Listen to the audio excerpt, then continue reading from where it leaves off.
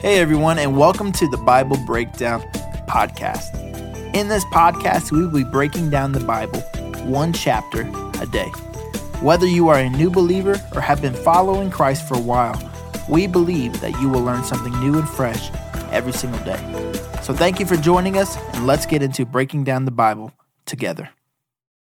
Well, hello everybody. Welcome back to the Bible Breakdown Podcast with your host, Pastor Brandon. Today, 1 Samuel chapter 12, and if I were to give this one a title, it would simply be, Don't Be Afraid. Don't be afraid. We see that as probably the biggest commandment in the entire Bible, and that is to not be afraid, as far as the most used. And we love to think about this when we're going through a difficult storm, when bad things are happening. But God wants us to not be afraid, even when we're in storms that we made. It's different if something bad happens that you had nothing to do with, you can trust the Lord. But what about when you kind of deserve it? What if it's something that you have created? Can we still not be afraid and trust God? Well, today's chapter is going to tell us, yes, even in those kind of storms, we can still trust the Lord. I don't know about you, but that brings me a lot of hope. We're going to get into that in just a moment. But as always, if you like what we're doing here, make sure you like, share, and subscribe to the YouTube channel. Leave us a comment on the YouTube channel on the particular video. Let us know what your number one takeaway is.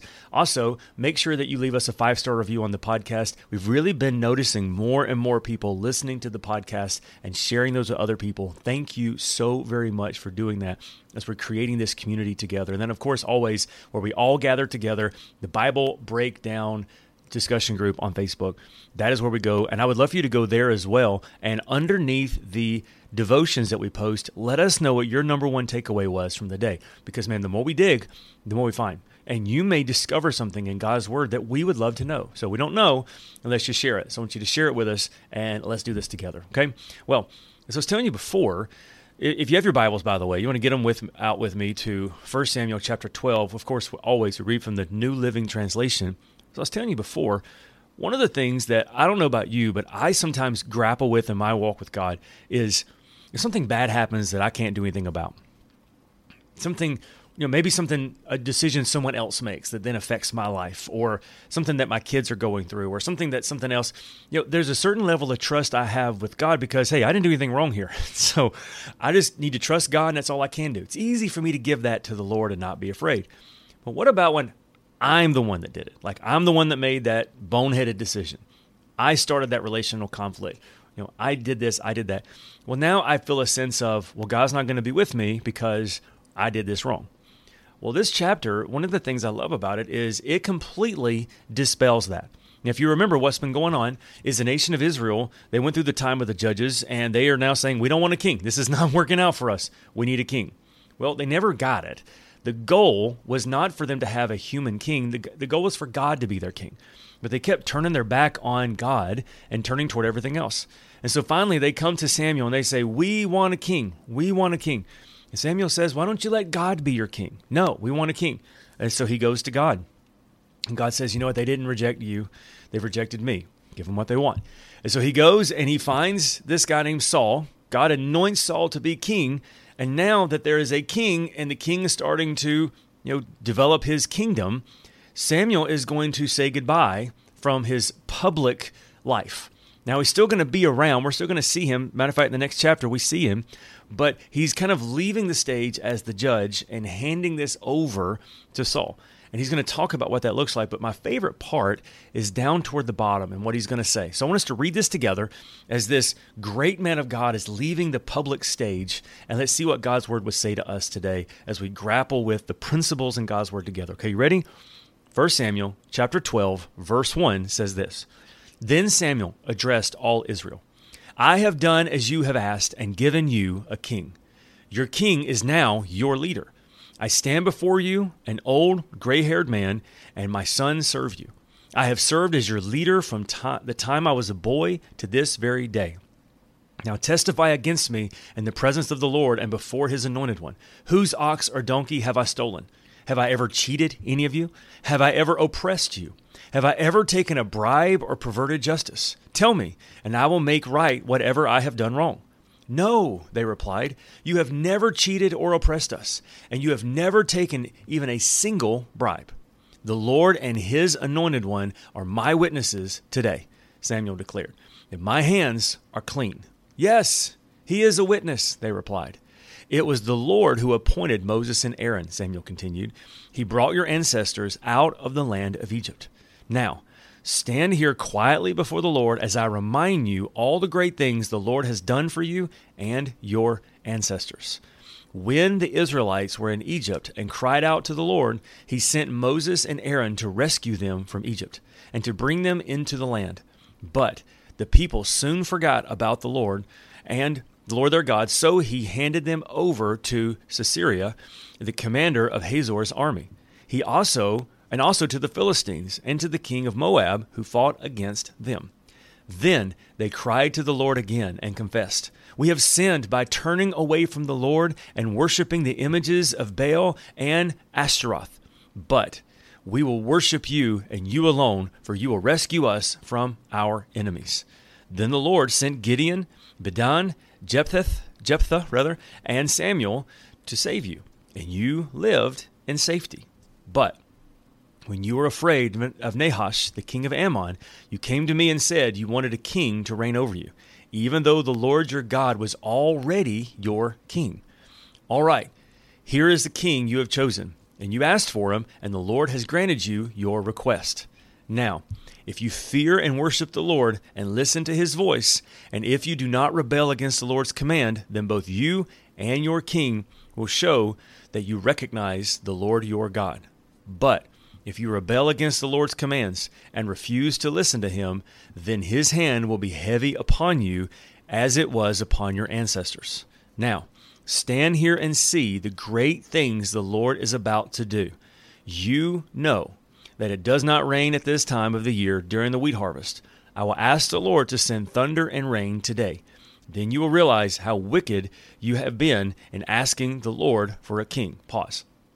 So, to kind of catch you up, to remind you, over and over again, God said, I want to be your king. I want you to be able to rest in this land I've given you. I want you to be able to self-govern yourself underneath the guidance of the Torah, God's word. And they kept turning their back on God. And so they wanted one. They wanted a king. And Samuel finally, God gave him permission to give them a king. And he's saying, this is not what you're supposed to do, but I'm going to give it to you. He said, I'm going to prove to you that God's in this because I'm going to, by the help of God, I'm going to perform a miracle. And so verse 18, so Samuel called to the Lord, and the Lord sent thunder and rain that day. And all the people were terrified of the Lord and said to Samuel, pray to the Lord your God, or we will die. They all said to Samuel, for now we have added to our sins by asking for a king. So pause. So remember, the reason why this was is up until then, maybe they were looking at Samuel and going, oh man, you don't know what you're doing. Of course we want a king. You just don't want to not be the judge. Maybe that's what they were saying. And he kept saying, no, let God be your king. Let God be your king. No. Well, now he's saying, I want to prove to you that God doesn't want this for you. He's going to show himself to you. That's what a miracle is, by the way. A miracle is God interrupting the natural law that he has created in order to show himself to you. That's what a miracle is. So I'm going to show you. And so when they see, oh no, God is not for this, they panic. But look at, this is the message right here. This is what I want you to catch. Verse 20. Don't be afraid, Samuel reassured them. You have done wrong. But make sure now that you worship the Lord with all your heart, and don't turn your back on him. Don't go back to worshiping worthless idols that cannot help or rescue you. They are all totally useless. The Lord will not abandon his people because that would dishonor his great name. For it has pleased the Lord to make you his very own people. As for me, I will certainly not sin against the Lord by ending my prayers for you. I will continue to teach you what is good and right. But be sure to fear the Lord and faithfully serve him. Think of all the wonderful things he has done for you, but if you continue to sin, you and your king will be swept away. And so what I love about this is a lesson I think that we can all learn. And here's the scenario. Let's say that you messed up. Let's say you walked away from God. Let's say that you really started to marginalize God in your life, and you had a big idea about what you wanted to do, and you thought it was going to work, and for a season maybe it did, but then you find yourself empty, alone, hollow, needing something more. And you want to come back to God. and you come back to God and you realize, okay, I've done something wrong and I've messed up, and God, I want to come back to you. And then you've got all of these, the byproducts of all these bad decisions. Maybe you're now in a difficult marriage and you don't know how you're going to work it out, or your kids have gone crazy, or you're out of a job, or you're in a horrible job, you're in a mountain of debt, you're in all these things because of just medicating broken places in your life. And God would still say to you, don't be afraid. Don't be afraid.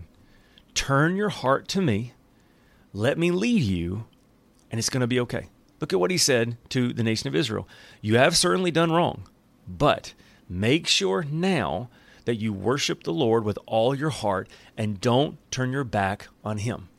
Don't go back to the worthless idols that can't help you anyway.